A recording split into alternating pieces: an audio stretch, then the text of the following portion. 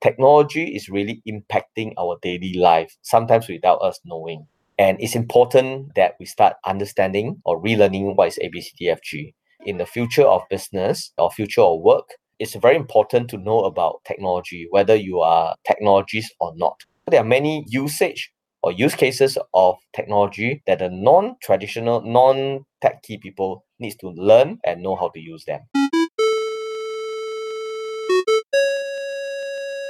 Hey everyone, my name is Henry Suryawirawan, and you're listening to the Tech Lead Journal, the show where I'll be bringing you the greatest technical leaders, practitioners, and thought leaders in the industry to discuss about their journey, ideas, and practices that we all can learn and apply to build a highly performing technical team and to make an impact in your personal work. So let's dive into our journal.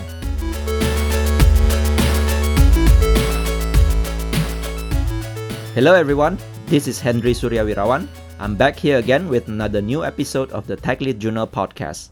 Thanks for tuning in and spending your time with me today listening to this episode. If you haven't, please subscribe to Tech Lead Journal on your favorite podcast apps and also follow Tech Lead Journal social media channels on LinkedIn, Twitter, and Instagram. And if you'd like to make some contribution to the show and support the creation of these podcasts, please subscribe as a patron at techleadjournal.dev/patron and help me towards producing great content every week. For today's episode, I had a fun conversation with Jim Lim. Jim Lim is the founder of the socio-techno network 59ST Ventures, the healthcare sector lead for NCS, and previously the CEO of Good Doctor Technology. If you're wondering based on the episode title whether we are going to relearn how to spell the alphabets, worry not, as the ABCDEFG are only the shorthand for a set of modern, immersive technologies that are rapidly affecting our daily life, and sometimes without us even knowing or realizing it. ABCDEFG stands for AI, blockchain, cloud, data, ecosystem, and 5G. So, in this episode, we are going to hear and learn from Jim on how these set of new technologies have impacted and are going to impact our life in near future. Jim also shared with me his unique multicultural career journey and the reasons why he started 59ST Ventures as a way to pay it forward and contribute back to the society. I personally learned a lot from Jim about the 5G technologies and the massive potential that it could offer once it gets more wide adoption. And I hope that many of you could also benefit out of this episode. If you like it, please leave this episode a rating, a review, or comment on your podcast app or social media channels. Those reviews and comments are one of the best ways to help me get these podcasts to reach more listeners. And hopefully, they can also benefit from the contents in this podcast. So let's get this episode started right after our sponsor message. Are you looking for a new cool swag? Tech Lead Journal now offers you some swags that you can purchase online. These swags are printed on demand based on your preference and will be delivered safely to you all over the world where shipping is available. Check out all the cool swags available by visiting techleadjournal.dev/shop. And don't forget to brag yourself once you receive any of those swags.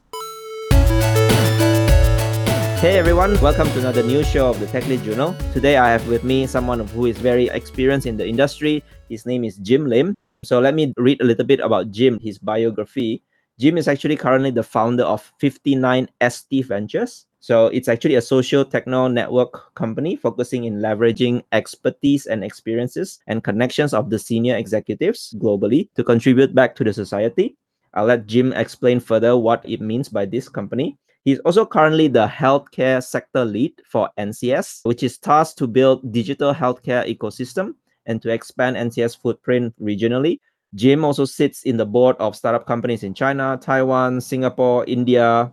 Prior to this, Jim was the CEO of Good Doctor Technology, a joint venture between Ping An and Grab. And before that, he was also global CTO in Huawei Technologies and all that. There are so many things from Jim. So it's really a pleasure to meet you and also have a chance to talk with you. I hope that we can have a great conversation today. Welcome, Jim, to the show. Hey, thanks, Henry. Thanks for giving me a chance to share some of my experiences. I think it's great to be able to be on your show because I heard a lot of good things about this show. and many tech leaders highly recommend to join your podcast. Yeah, so that we can actually share some of our feel about technology, how we actually get started. In my particular case, I'm very interested to see how technology and sociology or society can be linked together. And that is one of the reasons why we founded 59ST Ventures, where ST stands for Social Techno. It's a social techno networking of like-minded people since 2017. I'm sure it's very exciting. Before we start and going into that area, maybe for you to introduce yourself to my audience first, because I know I've read your biography a lot, but many people might not have heard about you. Maybe you can specifically mention your highlights or major turning points in your career. Sure. Yeah. Thanks, Henry. So there are two parts. Actually, I gave similar talk before to ITE students, to my alma mater, which is Hwa Chong Institution, and also poly students before and university. Yeah. So there's two part of me. One is the corporate titles, where, like you mentioned, I'm a founder of this 59ST Ventures Network. I work for NCS as the healthcare sector lead. I was founding CEO of Good Doctor Technology, which is a joint venture between Grab and others. And I work for an Israeli company. I work for Indian companies. I work for Accenture, which was Anderson Consulting. So these are my corporate titles, and I play different roles in this corporate world. But when I talk to the students, usually how I like to introduce myself is that I'm actually a globetrotter who likes to try many different things. So I have two slides that I will send it to you. But these slides, when I present, I actually usually start with I started working as an intern in Telecom Authority of Singapore. Today it's called IMDA. That's back in 1997. So I started building applications for the company during my internship. And I also founded company during my university day called Home Run Networks, which today you look at all the web searching for home, whether it's iProperty or some others, we were like the four founder back in 1997 to do something similar. I think the biggest foundation that was built was when I was in Anderson Consulting. I joined year 2000 in Anderson Consulting before it changed its name to Accenture on 01/01/01, which is the 1st January 2001. So Accenture, I spent about 5.5 years there. If you ask me, that is my strongest foundation. It's all about exploration and foundation building. There's a lot of hard work, resilience. You probably have heard that working in a consulting firm like Accenture, there's a lot of late hours, long hours, weekends, and so forth. And you are supposed to work with people who are much senior than you. We talk to the C-level to draft out strategy, to draft out technology, to build systems. And we have to lead. Even during my time when I was like only 23, 25 years old, I have to lead a team of people who are much older than me from the client side. So these are a lot of learning, and you have to really learn how to get the knowledge of many of the people and become yours and improvise. And then because you know what is the to be systems or to be processes, so you can actually leverage on and digesting, breaking down information and becoming yours and giving them good advices. So I would say Accenture in the consulting world built very strong foundations of my analytical thinking because I was involved in multidisciplinary work from process work, technology work, organization performance, reorg, organization design, and strategy. So there's a lot of foundation building during that part of my career. Of course, at the same time, I maintain some of my, whether is it life core values, which also extended to my career from my school days to Accenture building. So things like hard work and resilience to perfections, pay it forward. We actually learn a lot from our seniors, whether is it during my school days or Accenture days. Some C-levels that are so good, you probably cannot repay them enough. So one way that they have taught me to is to pay it forward. If you cannot repay someone who is more senior than you and much more established because you are not there yet, then one way is to pay it forward. That's why I'm nurturing as an industry mentor for young NTUC currently and also university. Yeah. And of course, in Accenture work, we do large system implementation, transformation, process work. That one is actually a lot about teamwork and team spirit. So we learn how to work as a team. And at the same time, win-win. We want to win together with the clients as well. So win-win is another core values. Last but not least, entrepreneurship, because we are doing a lot of things for the first time. Nobody in the world has done a certain system or process. That's where the entrepreneurship spirit needs to also happen in the corporate world. So if you ask me, I highly treasure my days in Accenture, although it was very tough. Then I move on to what I call establishment. I established myself in the industry, getting known to companies and get headhunted. At the same time, there's reflections and achievements as well. Because every time I achieve something, I will ask myself what I can do. Can I do more? is this what I'm doing right, or am I doing something wrong, or I have more learnings? So there's a lot of reflections after I left Accenture, and I want to expose myself to multicultural, multidisciplinary, multi-locations. So I spent about 15 years traveling outside Singapore most of the time, from joining companies like Tech Mahindra. It was called Mahindra British Telecom, so it's an Indian and British joint venture, totally different from an American Singaporean culture. Then I joined MDocs, which is really a Jewish kind of company. Most of my managements are from Israel or they are Jewish. So again, it's totally different direct culture as compared to indirect culture from the Indian side of things. Then I joined Chinese company like Huawei, which is what is known as a wolf culture. Then I joined Ping An Good Doctor as the founding CEO for the joint venture with Grab in Southeast Asia. And then now I'm with NCS. So if you ask me, I try to experience very different culture, working and trying to assimilate myself into the environment so that I can learn how was it like working for Indian, how was it like working for Jewish, and so on and so forth. And I think that part of learning I treasure a lot, because I don't want to just work for a single culture, a single way of doing things, because I believe the world is made out of many different races, cultures, and everyone have different ways of achieving success. So I want to learn that. Thanks for sharing that. I mean, I'm very impressed with your a lot of experience. And the key that I pick up here, you seem to chose this path where you want to embrace multiple culture, multiple countries, and multiple backgrounds. Maybe you can share with me, for example, what made you made the decision, like you wanted to try out different culture, background, and things like that. Because in this era, we are integrated in multicultural systems in most part of the world. And also diversity and inclusion is also a key message now, right? About embracing this multicultural thing. So maybe you can share a little bit, why did you make that decision and how that nurture you to become you yourself at this point in time?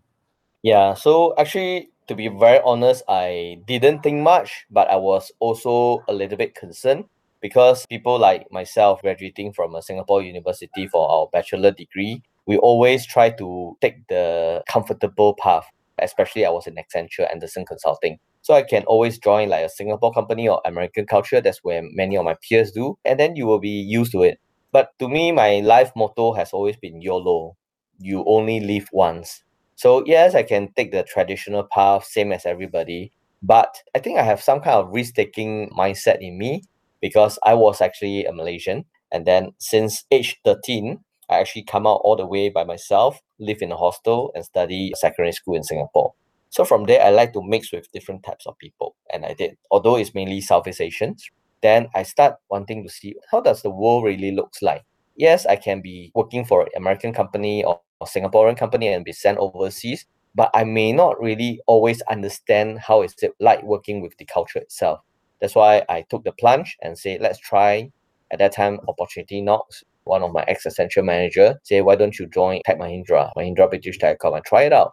You'll get to the old Indian world to see how is it like. So I took the plunge and go for it. And then subsequently, opportunity knocks again. Israeli company.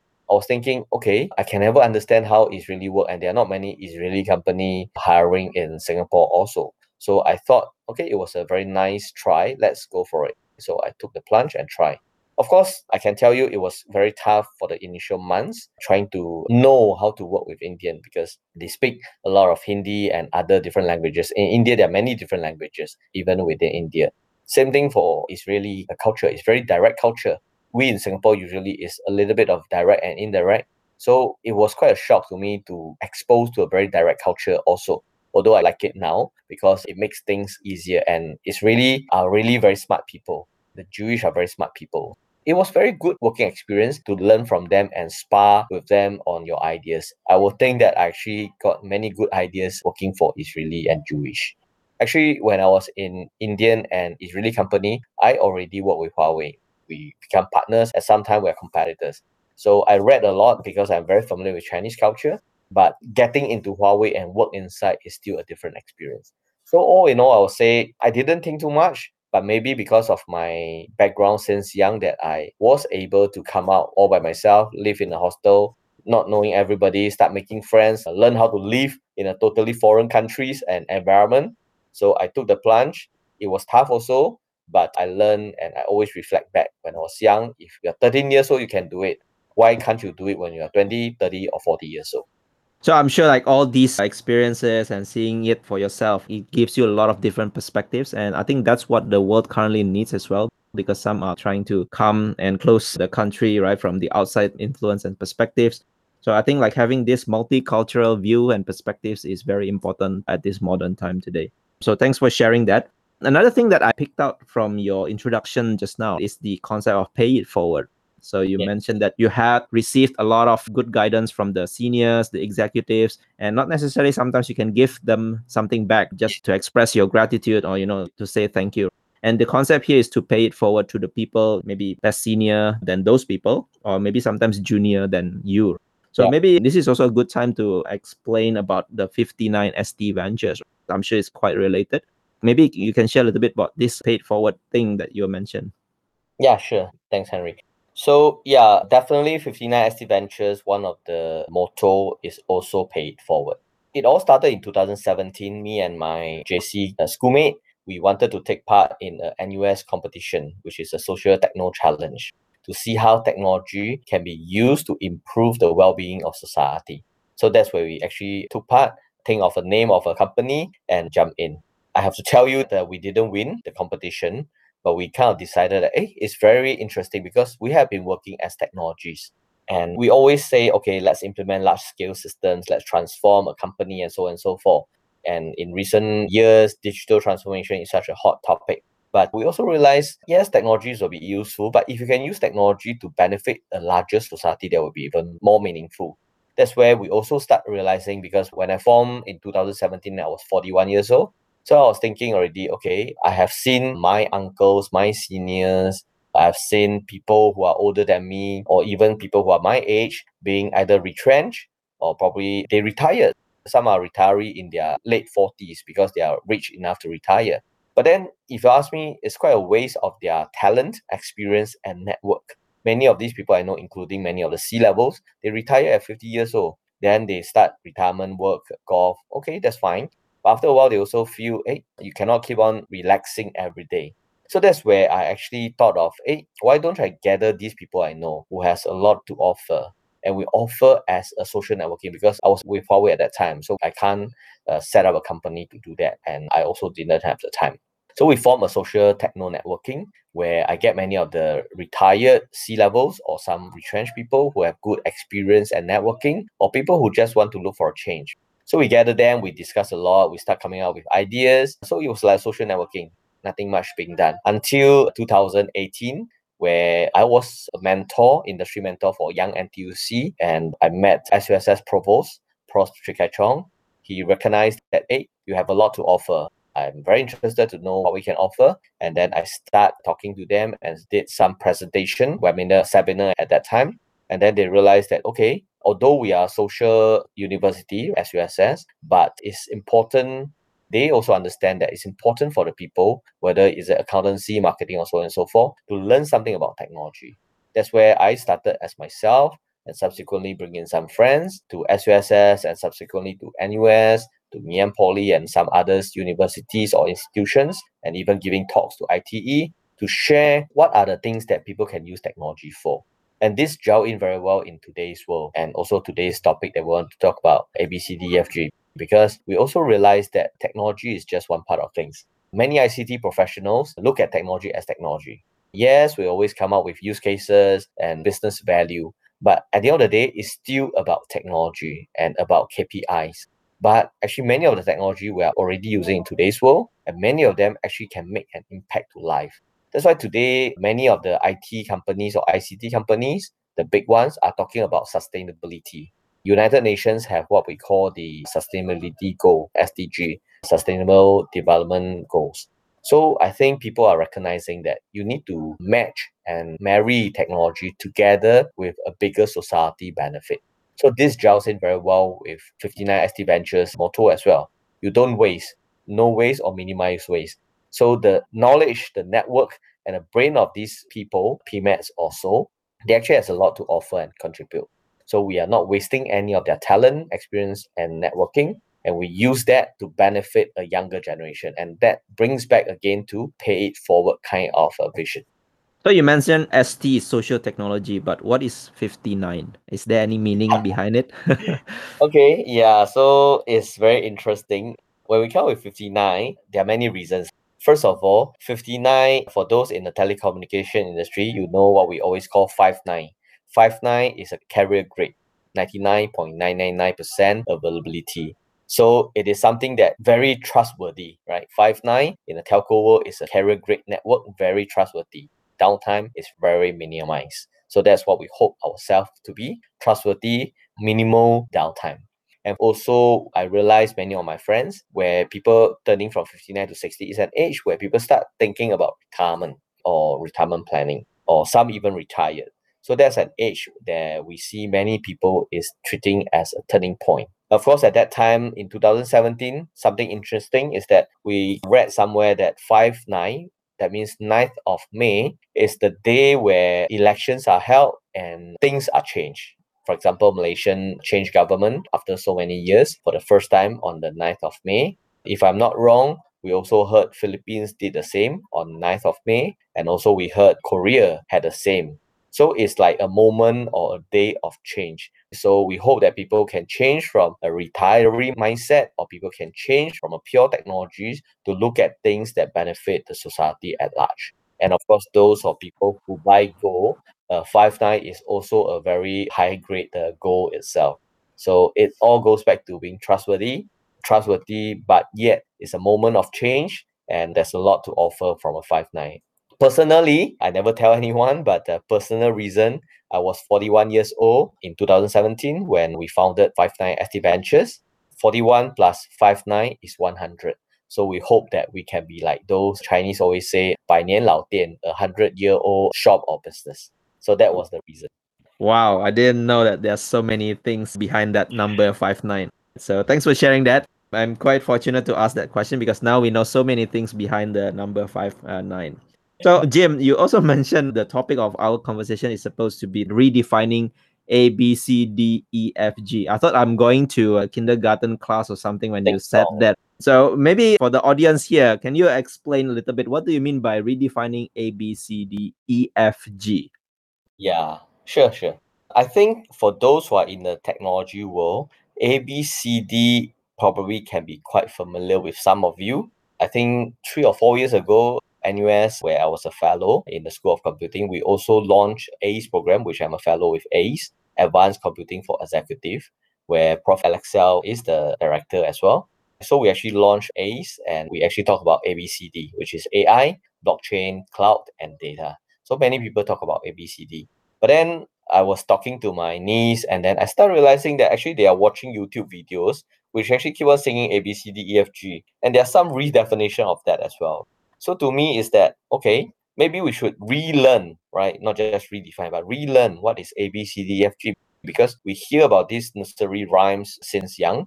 Everybody knows how to sing. We sing for our children, and our children also learn.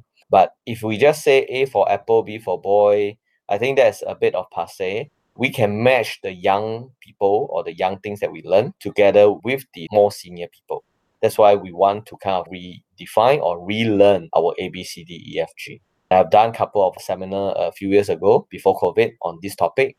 I try to make it less technical because I always feel that why we want to relearn ABCDEFG is that technology is really impacting our daily life, sometimes without us knowing. And it's important that we start understanding or relearning what is ABCDFG. And many people I know who are not techies, not from ICT industry, some are business, some are accountants, some are marketing, but they always feel that, okay, let's leave the technology to the IT or ICT people. I don't need to know. But I also realized that no, actually, in the future of business or future of work, it's very important to know about technology, whether you are technologist or not. What we are seeing in many companies that I work for or work with, the people, whether you're accountant or someone else, you need to use basic technology. Some of them even need to use slightly more advanced technology like AI chatbot for customer service, like blockchain when you want to do a digital certification. So there are many usage or use cases of technology that the non-traditional, non-techie people needs to learn and know how to use them. So that's Right. where we want to redefine and relearn. So you mentioned the four alphabets A, B, C, D, which are for AI, blockchain, cloud, and data. What are the E, F, and G? Okay, many people will think of it as e-commerce. So that's where many of us start from. Whether you buy from Amazon, you buy from Taobao from China, and of course in Singapore, Shopee and Grab and many others, they are kind of e-commerce platform. But you also know if you are in the techie world, even if you're not, you probably also realize Grab wants to be a super apps. What is super apps? Super apps means many things. It can be e-commerce, e-delivery, e-finance. So all these are the E. If you talk to some of the tech companies, tech giants like Huawei, like Amazon, at the end of the day, they look at E as an ecosystem building because you need the tech companies who build applications, build infrastructure. You have the people who want to consume these services. So ecosystems of partners, of infrastructure providers, of end consumers, ecosystem of corporations become very important. So I will define E moving from e-commerce, e-health, e-payment, e-whatever, all the way to ecosystem. So that's E. FG, I kind of want to make it rhyme. So there's a lot of talk for the past few years, even till now, about 5G. So FG goes very well with 5G. And I'm one of the lecturer and course leader who created many of the courses in NUS on 5G. So let me repeat those again. A is for AI, B for blockchain, C for cloud, D for data, E is for ecosystem, and FG is short for 5G, right? That's So right. if you don't mind, let's go through one by one, the A, B, C, D, E, F, G. What do you want to redefine for AI? Because AI is like hot these days. Everyone is talking about AI and ML. Usually they are together, AI and ML. So what do you think that people need to be aware of on this AI? I think in today's world, before we even start about what people need to know about AI, I want to share again, like what I always say, ABCDFG, why I think everybody needs to know is because it's affecting our daily life. So I don't know whether, Henry, are you using any of the AI function today in anything that you do in your daily life outside your work? I know you work for tech companies, but outside your work, do you use AI in any sense? Yeah, sure, certainly. In fact, as of this moment, I'm using AI to block out the background noise. Sometimes my home is not so quiet, so I use that software to actually help me block out noises from my background. Yeah, interesting. So you're techie, so you definitely are user of the technology such as AI. But a lot of people I talk to, like some of my family members who are accountants or lawyers, they always thought, no lah, AI is so advanced. I know nothing about AI. Yes, I know AI is robot. People always think AIs are robots. But I always want to change this metaphor. It's not. AI is not robots. You watch Terminator, yes, maybe the brain has some AI component, but definitely robots and AI is not equipped. Robots probably is a physical form of some AI algorithm inside, yes, but it's not always equipped. The other thing is that many of our phones today, I think people know, is that it has AI capabilities. Whether is it from AI to help you to take the picture nicer and focusing on, let's say, smiley face or something like that. These are AI use cases for photograph taking. Some of the phones, like some of the more advanced Samsung and Huawei phone, you can actually flash your camera on, let's say, some food and it can show you calorie. So there's another AI applications. And also you can flash on goods like a shirt or t-shirt or maybe a bag, and AI will pick that up and start comparing across the internet to find who are the ones offering and at what price. So these are all AI that unknowingly we are actually already using in our daily life from using a phone perspective. And of course, I think the other case is that some of us have smart home, whether is it the Google or is it the Xiaomi. We are all using voice control of curtain, aircon, turn on, turn off, TV, and all those things. So again, many of this have the AI built-in capabilities for us to be able to do that. So these are all AI already in daily life. And of course, the more advanced one is to go into enterprises, where the most common one is AI chatbot. So Singapore is doing that. If you are a telco subscriber, let's say myself a Singtel subscriber, you use AI chatbot to do some of the customer service. But what impressed me is about 3 years ago when I was in China, I take Didi. Didi is like the Grab in China. Wow, their AI customer service is fantastic. It basically can solve all your problem just talking to an AI. So the AI chatbot capabilities is really there. So these are what we already use and see in our daily life.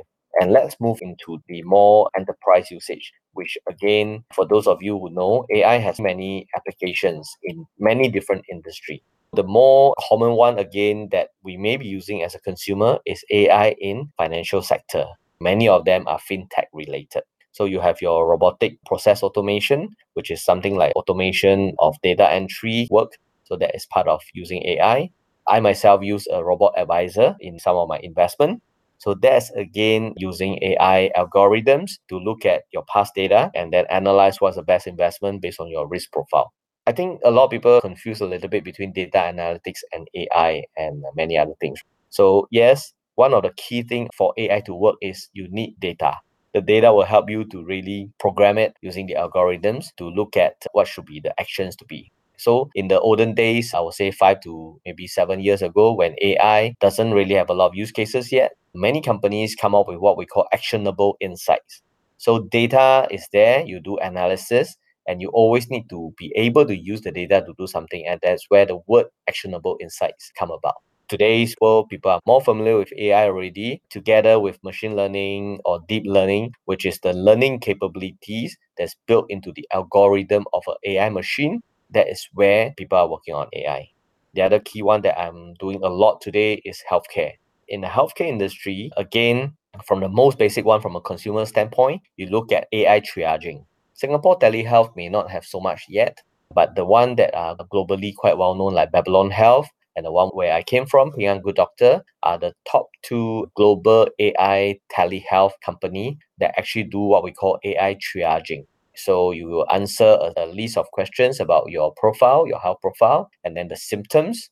And then at the back end, what really happened is that in healthcare, what we do is we chart out what we call clinical pathways. So we will say, okay, if you see symptom A, B, C, D, E, response A, B, C, D, E, and all this, you mix and match into a large file, and then those data start collecting, and then you will have a clinical pathway to deduce that based on the response to the questions that are being asked. You are having diarrhea, or you're having dengue, or you're having heart problem. So this is where AI use a lot of data to mix with the algorithm to come up with an outcome.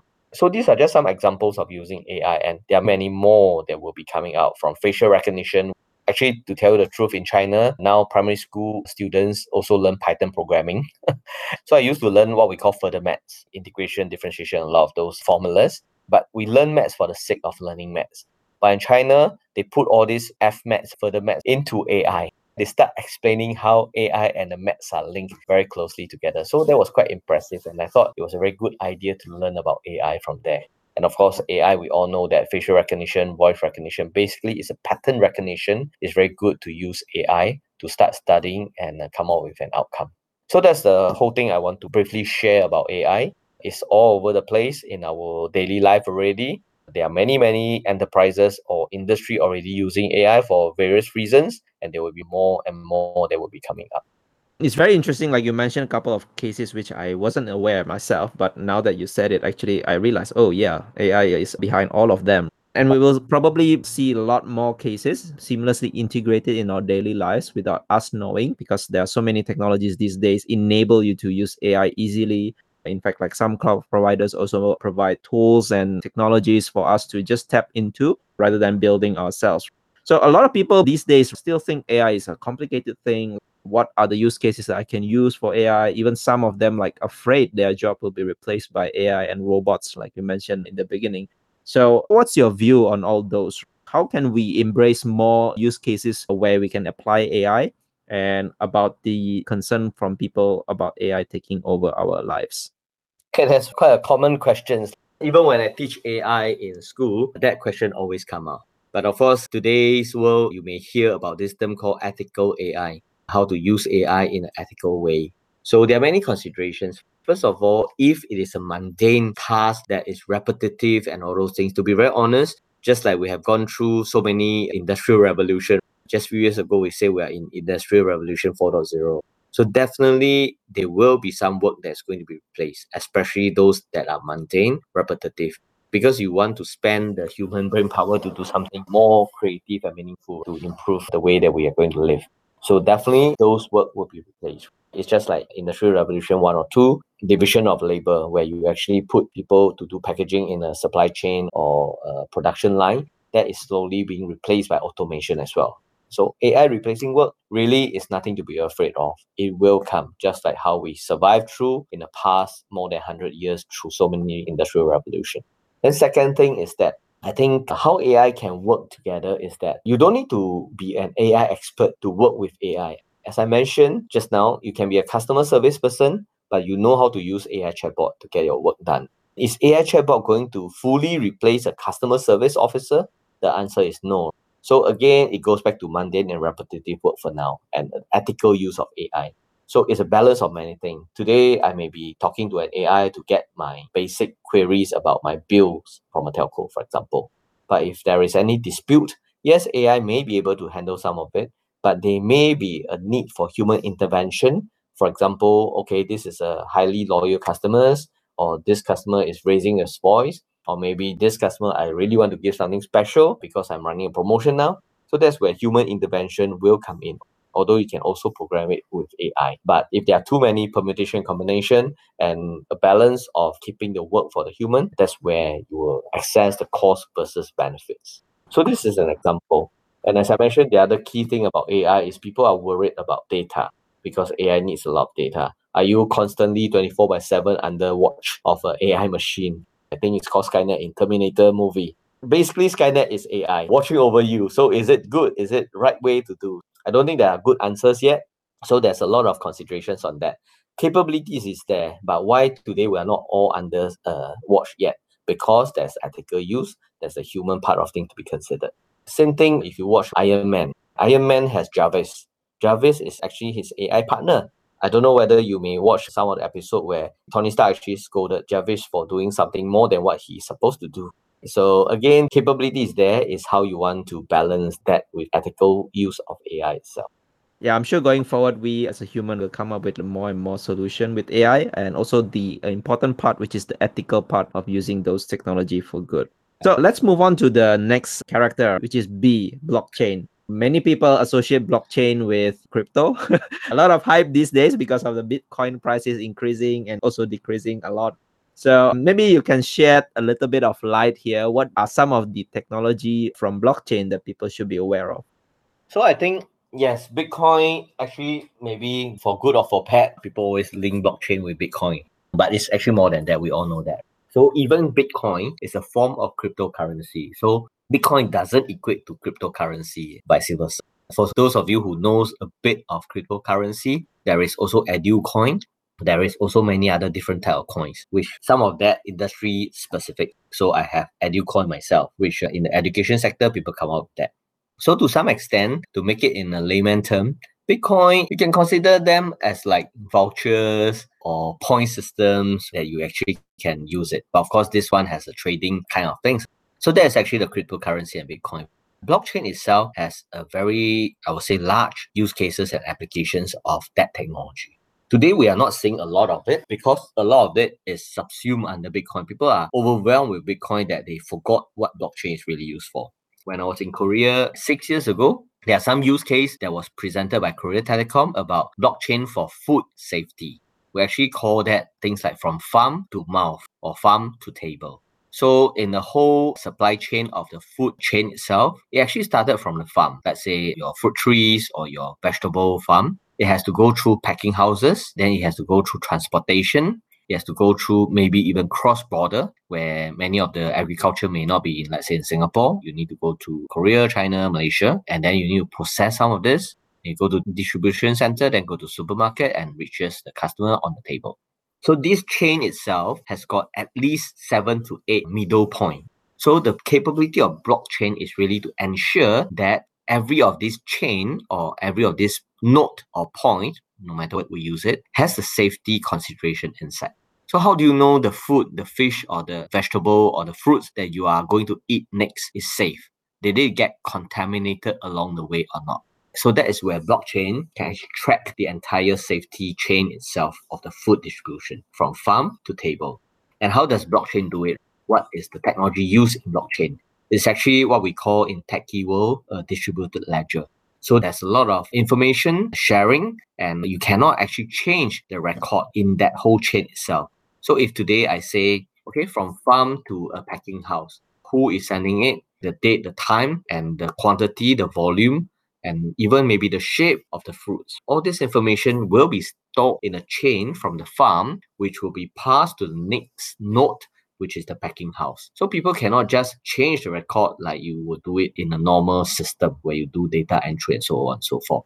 So blockchain actually is secure from that angle. And then it's open enough. It's like very similar to the new digital world that we always talk about P2P. So like GPS is giving you information, but there is this thing called Waze, which was an Israeli company that actually has a lot of P2P information. So I have so many people giving or telling me that, okay, there is a jam on ECP. You cannot just suddenly say that there's no jam on ECP. So it's very similar concept to that technology as well in the blockchain world. So these are some of the things that blockchain can offer. I think NUS or some of the institutions are using what we call digital certificate as well. There were a time where people can forge their degree certificate. And yes, you can bring back to do what we call certified true copy, go to the registrar and do that. But how certified true copy is that the signature can also be fake. So I think universities are trying to do digital certificate from the time that you complete your studies. You'll go straight and you will log and you will endorse that this is the correct one. And people can download and get a copy of that. So this will help to prevent all these forging issues. So by the same token, not just your academic certification, it can be your product certification and many other things. It can be your trademark registration, can be your patent, which is used a lot. So these are all the potential use cases of blockchain where you need, even in insurance industry, people are looking at, can I use blockchain to make sure that the insurance that I sign all the way to subsequently the claims and other things are correct. And of course, it also can go into the media industry, where in the olden days, we look at things like digital rights management. This can also be done in a blockchain manner. And the most recent one that I'm doing is similar to healthcare insurance. So same thing, you want to buy an insurance, you want to submit the claims to the hospitals. So you're trying to blockchain entire patient journey of interaction from getting what we call a letter of guarantee from the insurance company. How can hospital think that, hey, this is the true LOG from an insurance company? And then after that, the person do the operation, you want to claim. So you go and get bill and you can go and get a hospital letter. So the insurance company want to pay you the claim, but how do they can ensure that this is not forged? This is the correct insurance claim. So a lot of all these things depending a lot on manual human handling, and there may be a possibility of forging documentations. And that's where the whole thing is being proposed as a blockchain now. And nobody can really go and forge anything along the way. So this is a very good use case of blockchain, if you ask me, all outside of Bitcoin. So yeah, now I know a little bit more use cases apart from the crypto and the Bitcoin. So hopefully more and more use cases can be used for good for blockchain. Let's move on to the C, which is cloud. So many people in enterprise as well using the cloud technology. And also our phones enable a lot of cloud technologies as well. For example, saving your files, your photos, and things like that. What else to redefine here in cloud? Just like AI, a lot of people think cloud is very complex. Why do I want to put onto cloud? What is cloud? It's an ICT thing. But again, I always like to remind people, you are using cloud in your daily life. When we have a Gmail account, when you want to go to Google Drive to store your videos and your photos, that is using cloud already. It's a cloud storage capability. And then you do collaboration using Google Docs, that is cloud capabilities. So those are already happening to us, which we may not know. Some of you may be using Microsoft 365. That is what we call software as a service. It's a true cloud as well. The most common business model of many of these applications is what we call starting as a freemium. So you use as a freemium, and if you want to get better quality services or software or capabilities, you pay. And that's where the subscription model, whether monthly, yearly, for SaaS, software as a service, come about. So again, these are some of the very good examples of cloud that we are using, and some of the non-techies may not know that we are already using. Of course, if we look at cloud itself, in the enterprise perspective, you may buy many computers and some of that serve as your server. So that is the way that on-premise actually work. The same goes to data center. Big data center where you have a lot of servers and storage inside. But in the cloud way, for the enterprises, you probably no longer need to buy a server. Some of you may still want to do it for various reasons, but logically, you do not need to use it. So we always think that cloud technology should promote SME business, reducing CapEx and controlling OpEx pretty well. Unfortunately, a lot of SME may not be tech savvy enough. So all the SME are not really exploiting or exploring the benefits of what cloud technology can bring to them. That's something that I'm trying to promote quite a lot with some of the Institute of Higher Learning and even some of the government agency, because we really think that there's a lot SME can benefit from going to cloud. But the same old concerns that people will have about cloud security. Every day we hear about hacking of this cloud and that cloud. But again, hacking can also happen for your server and your on-premises. It's always there, just that because a lot of time, all this will handled by the IT departments. But in cloud, a lot of the IT functionality are in the hand of the actual business users. So people start becoming worried. I'm not IT trained. Hey, I got hacked. What should I do? But that is where you have many of these cloud company. They are also very focusing on tech security to make sure that's okay. Another very common question that I'm always asked, oh, I put all my customer database on the cloud. My competitor also use your cloud. They will see all my customer. I'll lose all my customer. So again, that's not true, right? The cloud providers, whether it's the Western cloud or the Chinese cloud provider, they all treat data security and intimacy very well because that is their bread and butter. So I don't think that needs to be worried. And if we look at cloud, I'm sure those techie knows we have public, private, and hybrid cloud. I'm also in the Cloud Security Alliance Singapore chapter. Apart from looking at cloud security, we also do a lot of research area. And one of the research area we are going to do this financial year by our research director, who is the CTO of one of the local conglomerate, is to look at hybrid cloud. Because we realize that many people start with private cloud in Singapore, many enterprises. And slowly and steadily, the public cloud is getting some traction.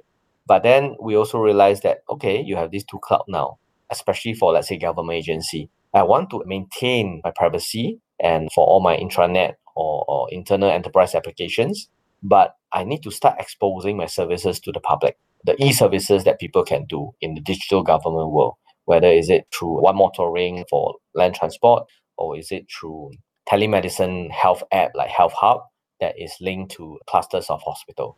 So you need to have the e-services extended to the public. You cannot keep everything in the private cloud. So that's where a lot of mixture in a hybrid cloud manner is going to happen, not just in Singapore, but all around the world as well. So that's from a cloud perspective. For those who don't know what's cloud about, we already shared some of the living example of cloud, mainly in the storage and application area.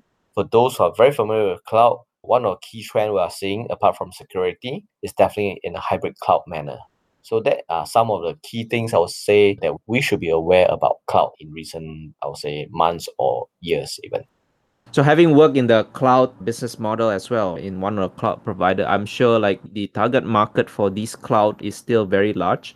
In fact, many people from enterprise point of view may not be putting a lot of things on the cloud. So I'm sure we will be getting more and more enterprise going into the cloud just to tap into the capabilities. And yes, you're right. Probably the hybrid cloud model and also the security will get into play when that happens more frequently. So the D stands for data, if I'm not wrong. Data has been around for many years, if not decades. So what do you mean by redefining data here? So like you say, data is very common. We all have some kind of data. All our profiles are some form of data. Of course, when it comes to data, in the tech world, people usually link it to big data. So what is small data, big data, mega data, or whatever? So just very quickly, there's what we call unstructured and structured data.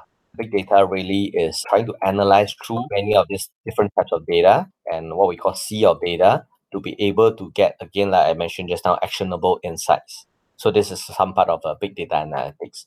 And of course, the other keyword is people always say data is like the future oil, where you need to do like oil refinery. You need to get the data, which is the raw material, and then you do refinery, which is your, whether it's analysis or so on and so forth, to be able to use the data for some purposes. So data, I think, is a very simple concept. With all this information, like the different form of the data, we can extract, we can analyze, we can refine it so that we can use it for all the things that we have just talked about. AI, you need data for AI to really make something meaningful out of all the applications.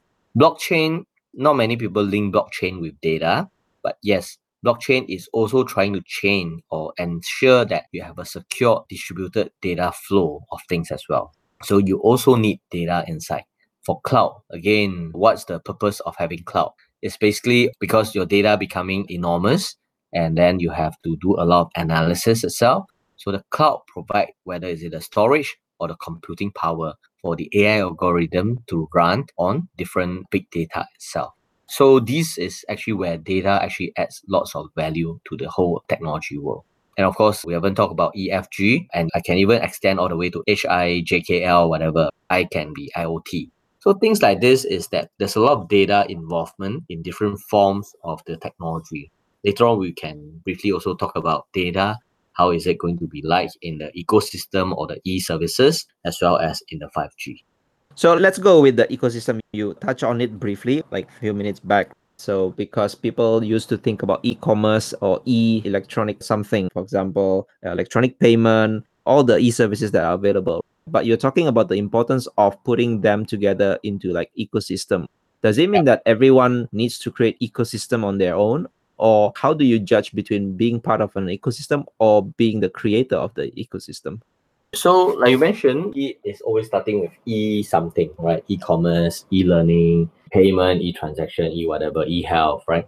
So that was where all the electronic something happens and take place. And why I want to redefine e from all this, which are still valid if you ask me, depending on the countries or the industry we talk about. So some countries are not there yet, so they can still talk about e stand for e-commerce. Some countries are more established, like in China. Today, nobody will go and talk about as e-commerce in China because that's like a given thing. But in whole of China, people are looking at ecosystem building. So I was just talking to Huawei Cloud people this afternoon. Ecosystem building is very important because it's linking to even things like cloud. So, I mean, of course, the Western cloud are very established, AWS, Google, and so on and so forth. And Chinese cloud like Alibaba is also quite established. But Huawei Cloud doesn't really have a big market share globally yet. And they just formed a cloud and AI business unit like a few years ago, I think 2 years ago, and now picking up hot steam on that. So it's very important that they want to show, let's say I want to sell a Huawei Cloud. Very important to have an ecosystem building because in a cloud world, we actually call them sellable services. Why do enterprise want to go to a Huawei Cloud versus, let's say, a Alibaba Cloud? There must be enough targeted sellable services for me to use. So for example, let's say I'm a healthcare provider. I'm a private hospital. I want to choose a cloud to onboard myself onto. I will look at which of this may have sellable services for me to use, plus things that are in a ecosystem. Let's say, for example, Huawei Cloud has 5 telediagnostic startups who can provide either integrated 3-in-1 SpO2, blood pressure, and ECG monitoring. And today I'm a telehealth platform or I'm a private hospital. I want to get that services. So of course I can buy from the company, but today's many of these applications or services are already on some form of cloud. For example, if this company only is available in Huawei Cloud and I like it so much, then I will onboard myself to Huawei Cloud so that I can use it. So this is what we call the ecosystem building. Today is an ecosystem selling even for cloud. That's why you can see all the cloud providers, the more established one, always have my use cases and also buy by the industry solutions. That's where the enterprises are really looking at things, no longer just on the simple compute and storage cloud usage. Ecosystem building is very important for cloud and for many other advanced technologies. It's interesting, like you see it from the point of view like cloud provider. But how about the SMEs or the people who are not into the cloud? Is there any significance about ecosystem for them? So again, SME is not so cloud native or cloud ready yet, unfortunately, although I think they should. But how I would sell or how I would advise SME is, for example, I was talking to someone and we quote the example of Mr. Bean. Mr. Bean is in Singapore selling soya bean kind of food. And in many MRT stations, they have that. It's to some extent an SME. So they can benefit from cloud and they can benefit from ecosystem building. Because I was listening to a webinar by the founder, the chairman, just a few months ago. He was saying that, okay, due to COVID, they were never doing e-commerce. They need to build an e-commerce for that. So they were trying to choose a cloud provider for that because it takes a long time for them to buy their servers and build an entire e-commerce from there. So they can use all the IaaS, PS capabilities in the e-commerce, in the cloud itself to build the e-commerce. But they also thought of, hey, I need my ecosystem because I need distribution, I need delivery, I need payment. Yeah, I can go and build all these things myself, but it's going to take time and money. So if I can go onto a cloud which has an ecosystem of partners who offer payment solutions, who offers delivery solutions, someone who offers supply chain tracking, All these things which Mr. Bean, when they are in the traditional retail selling in the MRT station, do not have. But until they move into an e-commerce kind of way, all this ecosystem of partner solutions really benefit them a lot. Save time, save money. So this is a very simple example of an SME going cloud and leveraging on an ecosystem play to really help them to grow their business. Definitely makes sense. So now we move to the last one, which is the 5G, the FG. So it's a pretty promising technology. Many people are talking about it. There are so many use cases probably will be unearthed because of this existence of 5G. There are some countries who have adopted 5Gs, but I'm sure I haven't seen the whole potential, how I can use 5G for myself and also for many people. So maybe you can help us here to redefine what would be the future with 5G enabled more widely. Okay, this is a hot topic, but maybe before that, Henry, if I can ask you, what is the generation you are in? When you first start using, are you a 2G person or 3G or a 4G? Actually, the technology 2G was widely available during that time, but I only started having handphones since 3G. 3G. So you don't use the Nokia 3210. I use it, but it was not mine, so it's my parents'. Okay. Nice. Yeah, so we always joke about all this 2G phone. You have a representation, right? Nokia 3210 is a very famous one. But now you probably see that Nokia doesn't do phones anymore.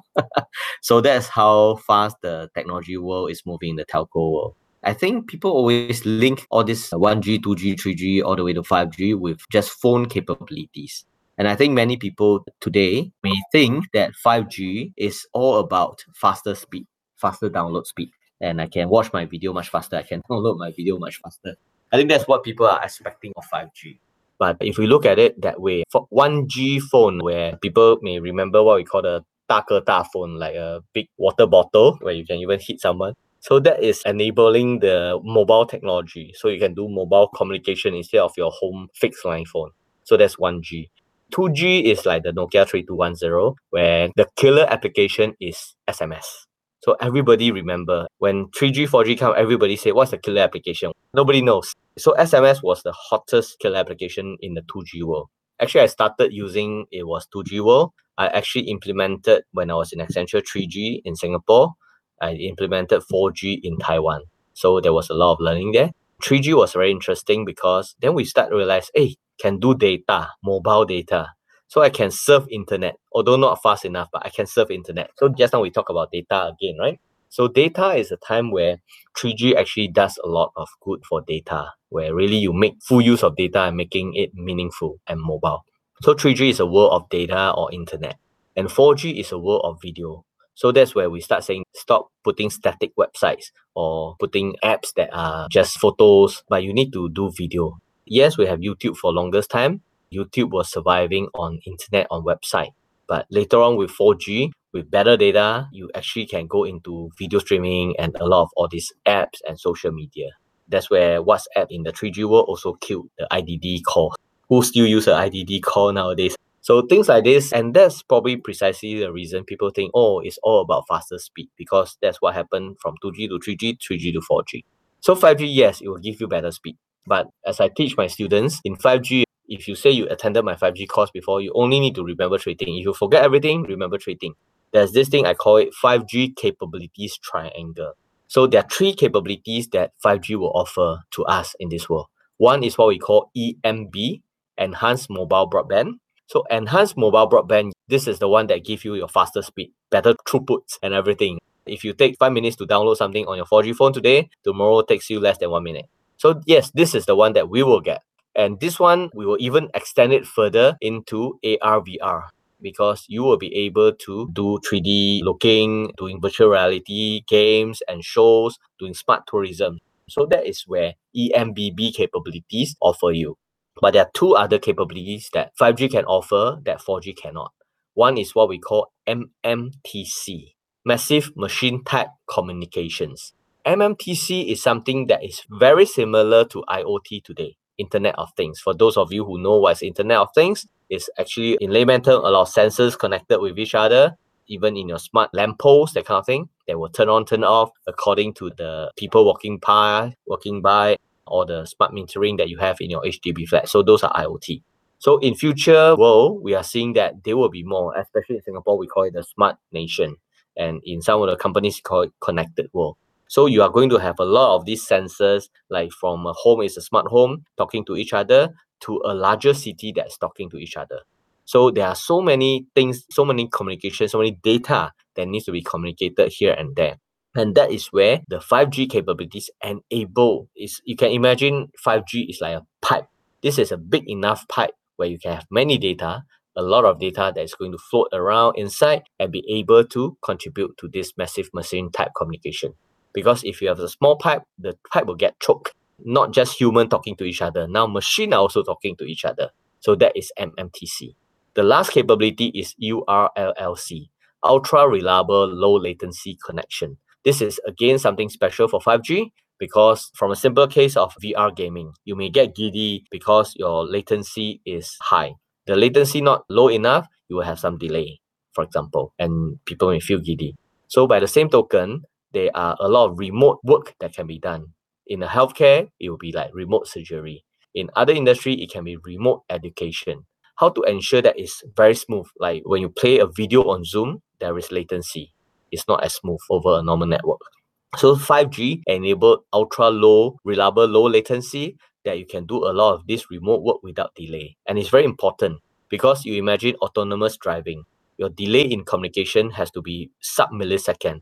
If it's too long, you may hit the person and kill the person already. Remote surgery, same thing. If I'm going to do Singapore with, let's say, a small rural area in one of the rural country, if I have not enough good low latency, my 1 second here may translate into 1 minute over the other side and the patient may die already.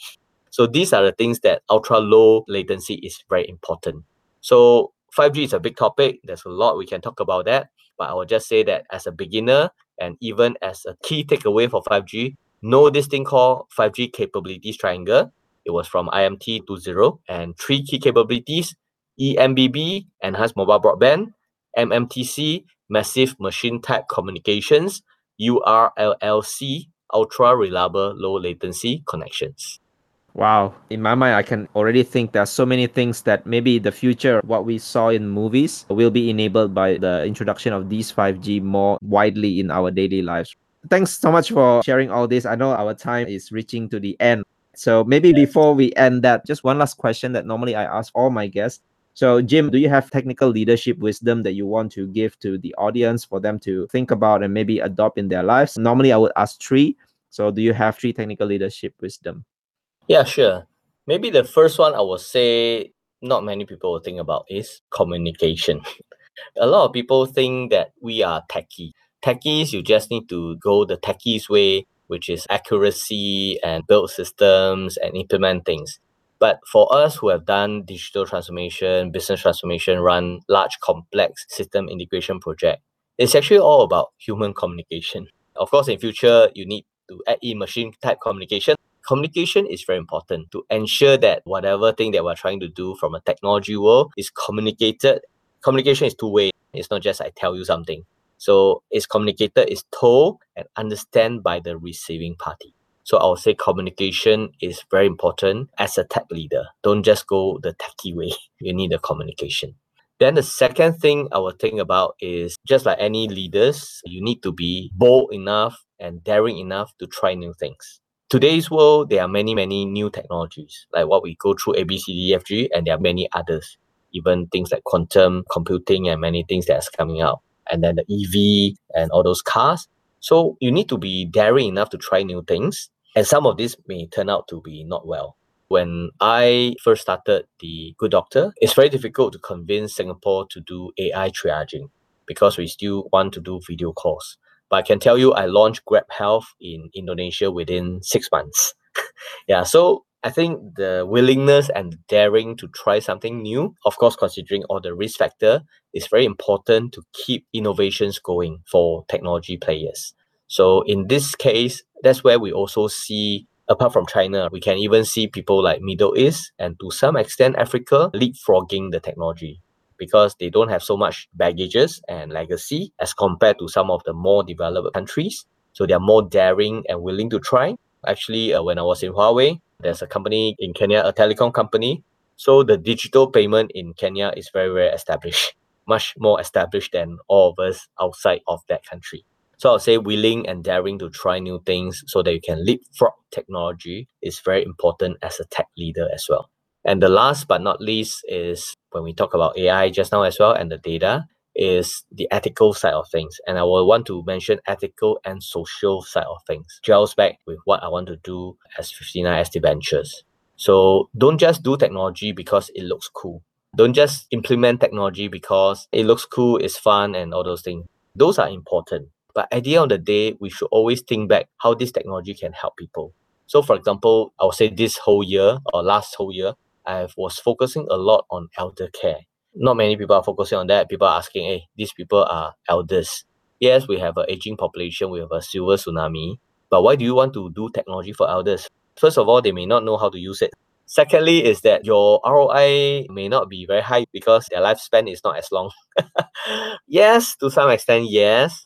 But at the end of the day, if you want to have a better society, you should look at how technology can help to bring a better well-being to the society. And elders is one part of it. And we are all going to be elders one day, right? So to a more selfish note, I'm also trying to see how I can build technology for elder care so that I may be the one who can benefit from it when I grow much older in a couple of years' time. So I think look at how technology can bring good social benefits to the society and the well-being of humans. So these are my three, I'll say, key takeaways as a tech leader. So thanks for sharing that story. I think the story of the social goods for the elders, it means a lot, especially, I'm thinking that I'll be going through that age myself. So having those technologies available by then would be great as well. So thanks, Jim, for all the time that you spent. So if people wants to connect with you or know more about you, is there any place online? My LinkedIn, so you can search for Jim Lim. You will be able to see that. You can Google me, whether Jim Lim NCS or Jim Lim Huawei. You'll get a lot of my contacts. And of course, I'll pass you my personal email as well. You can email me, Shenmin, SHIENMIN, @gmail.com. Thank you again, Jim. It's a pleasure to have you in the show.